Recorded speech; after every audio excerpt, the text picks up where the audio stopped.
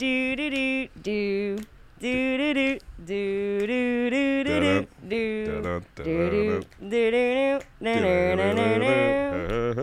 It's the movement. It's the movement. It's the movement podcast. Okay. Ho ho ho ho! Merry Christmas and welcome back to the movement. Whoa. Episode 9. Here we are, Christmas edition. We are moving and grooving. We are rocking and rolling, and we are jingling the night away. Jingling and jangling, jangling and jingling. That's right. Shake that.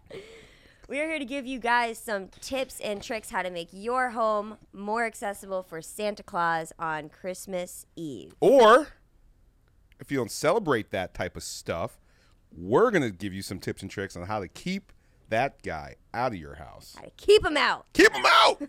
Let's start off this episode, Moose, with a little history lesson. Where did Santa Claus where did he even come from? Where is this whole motive behind the Santa Claus coming in the chimney, bringing kids gifts? Where did that even spin off from? I'll tell you a little story about Santa Claus, Courtney. One thing's first and foremost. Santa, good old Saint Nick, started this tradition by making it rain. Actually, literally making it rain. making Santa it rain. Claus, a.k.a. Saint Nick, was going around Christmas time to poor men's houses and throwing bags of gold inside their homes so that they wouldn't be forced to sell their daughters into prostitution. Big facts. It's real. Look it up. It is. It is real. It's important to know. It is. But that's also not here what we're here to talk about today. Not so talking let's about prostitution. dive right into it. Roofs, chimneys, and fireplaces, Moose.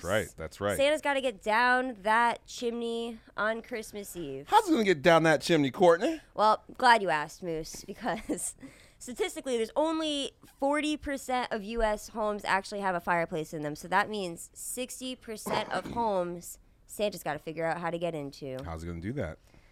Hope a magic key, because I'm not really too sure. But we are also here to talk about how we're going to keep these fireplaces and chimneys clean and good for him to get down those fireplaces, the 40%. Okay, so how do you keep a chimney We're here clean? to help them out. We're here to help them out. So I have a stat from the National Fire Protection Association, the NFPA. NFPA. I don't know what I just did. They say that fireplaces, chimneys, flues, and venting systems must be inspected at least once a year. Damn. To avoid any issues or anything like that. Okay. So a lot of people, I know my mom definitely doesn't get hers inspected once a year. Not even close. But it is definitely something to keep in mind. Definitely. At least once a year, people. Once a year. Unos años. What should people know, or how do people know, I guess I should say, when it's time for someone to clean their chimney? So there's going to be a couple different factors that you're going to be able to see. One of those things is going to be a strong odor coming from your chimney. It's going to be soot. And what is soot, one might ask? It's ash. Dark ash. Like that gross shit that you see in the bottom of your fireplace. Yeah. That's not a good sign. Your weak-ass fires. Yep. You don't want a weak fire.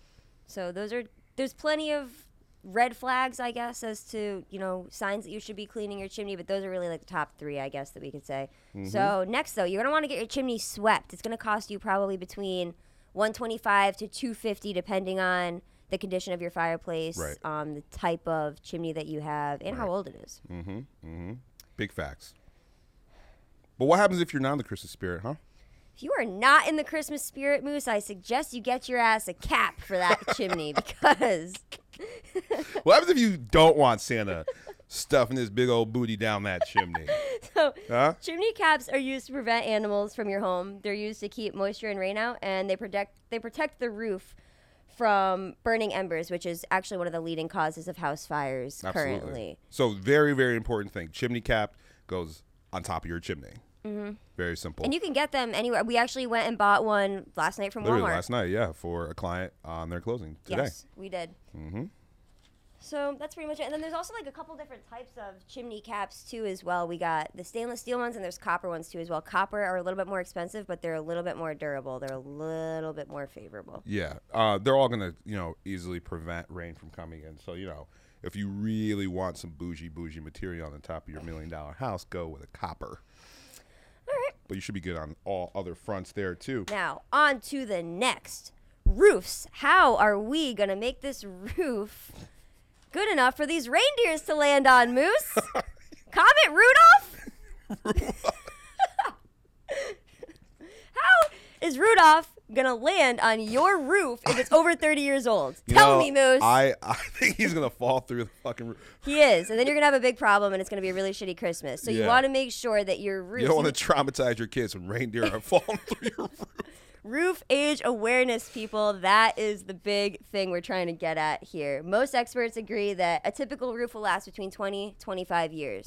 Right. So if you are purchasing a house, make sure you're double checking on the roof age because it's going to be another huge fee that you're going to have to pay if that roof is at the end of its life. Right. And there's a couple signs that you could see that the roof is at the end of its life.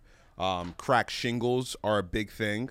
Curled shingles. If a roof has more than one layer, that suggests that they added another layer in order to patchwork and things of that nature too. So watch out for that when Santa's coming to town. And those bald spots in your shingles. Yeah, bald spots. You don't want any bald shingles, cracked shingles, or curled shingles. You know what? This winter season. Bald spots or curly edges or crack. Ever. Bald Never. spots, curly edges, crack. Yeah. Don't want that this Christmas. Roof maintenance tips, Moose. All right, so you got to clean those gutters and you got to trim those trees. You literally need to trim those trees. Make sure that you are at least pushing those tree branches back away because, again, one thing is there are leaves on trees. Those leaves hold water. That water drips onto your roof. Right. Moisture. Boom. That's how that works. For sure. You also want to inspect the roof for rust and mold too, as well. Those are also two big things. But those trees are going to be a problem for little old Rudolph. You're right. You can also check the roof integrity by going in the attic too. Yes. So one big thing that you just said too is when you want to see at least if there's mold or anything crazy like that, you're going to want to double check in the attic, particularly under the insulation. If there are any good soffit vents or anything like that, that will lead to moisture as well. I'm glad you said that because the next thing we had is people want to know if a snow-covered roof means good insulation. And the answer to that is yes. Yeah. Isn't that wild, people? So a snow-covered roof means your attic is doing its job. Break it down for the people, Courtney. You also want to keep an eye out for icicles, too, because if you see icicles on the side of your house, that also is another sign of heat loss. So if your roof is warm enough to melt patches of snow on the roof and it's actually cold enough outside. Oh, shit. It's cold enough outside for snow to be refreezing. Yeah.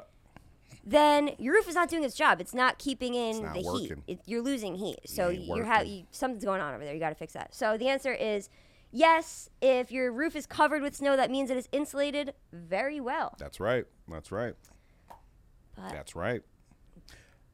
That's even more right. So right. Yes. Do you have anything? Right. The most right. But back to roofs and chimneys and Santa. Just going to let you know, I believe.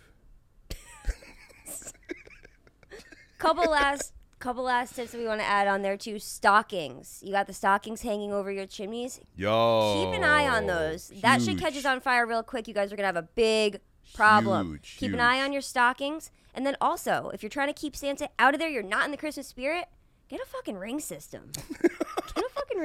Security is huge and burglary is huge around this time of the holidays. It's such a big, real thing right now. So you are going to want to make sure that you're not only getting a ring system, but updating your security system and making sure you got an eye on your prop.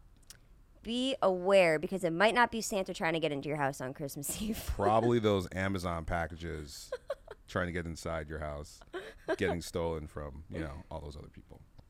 But I think that we've given you guys all of our Christmas tips and tricks for this holiday season. We want everybody to stay safe. Have a happy holiday. Happy holiday. Merry Christmas to all, and to all, a good night. Happy holidays, mother. It's lit. Do do do do do do do do.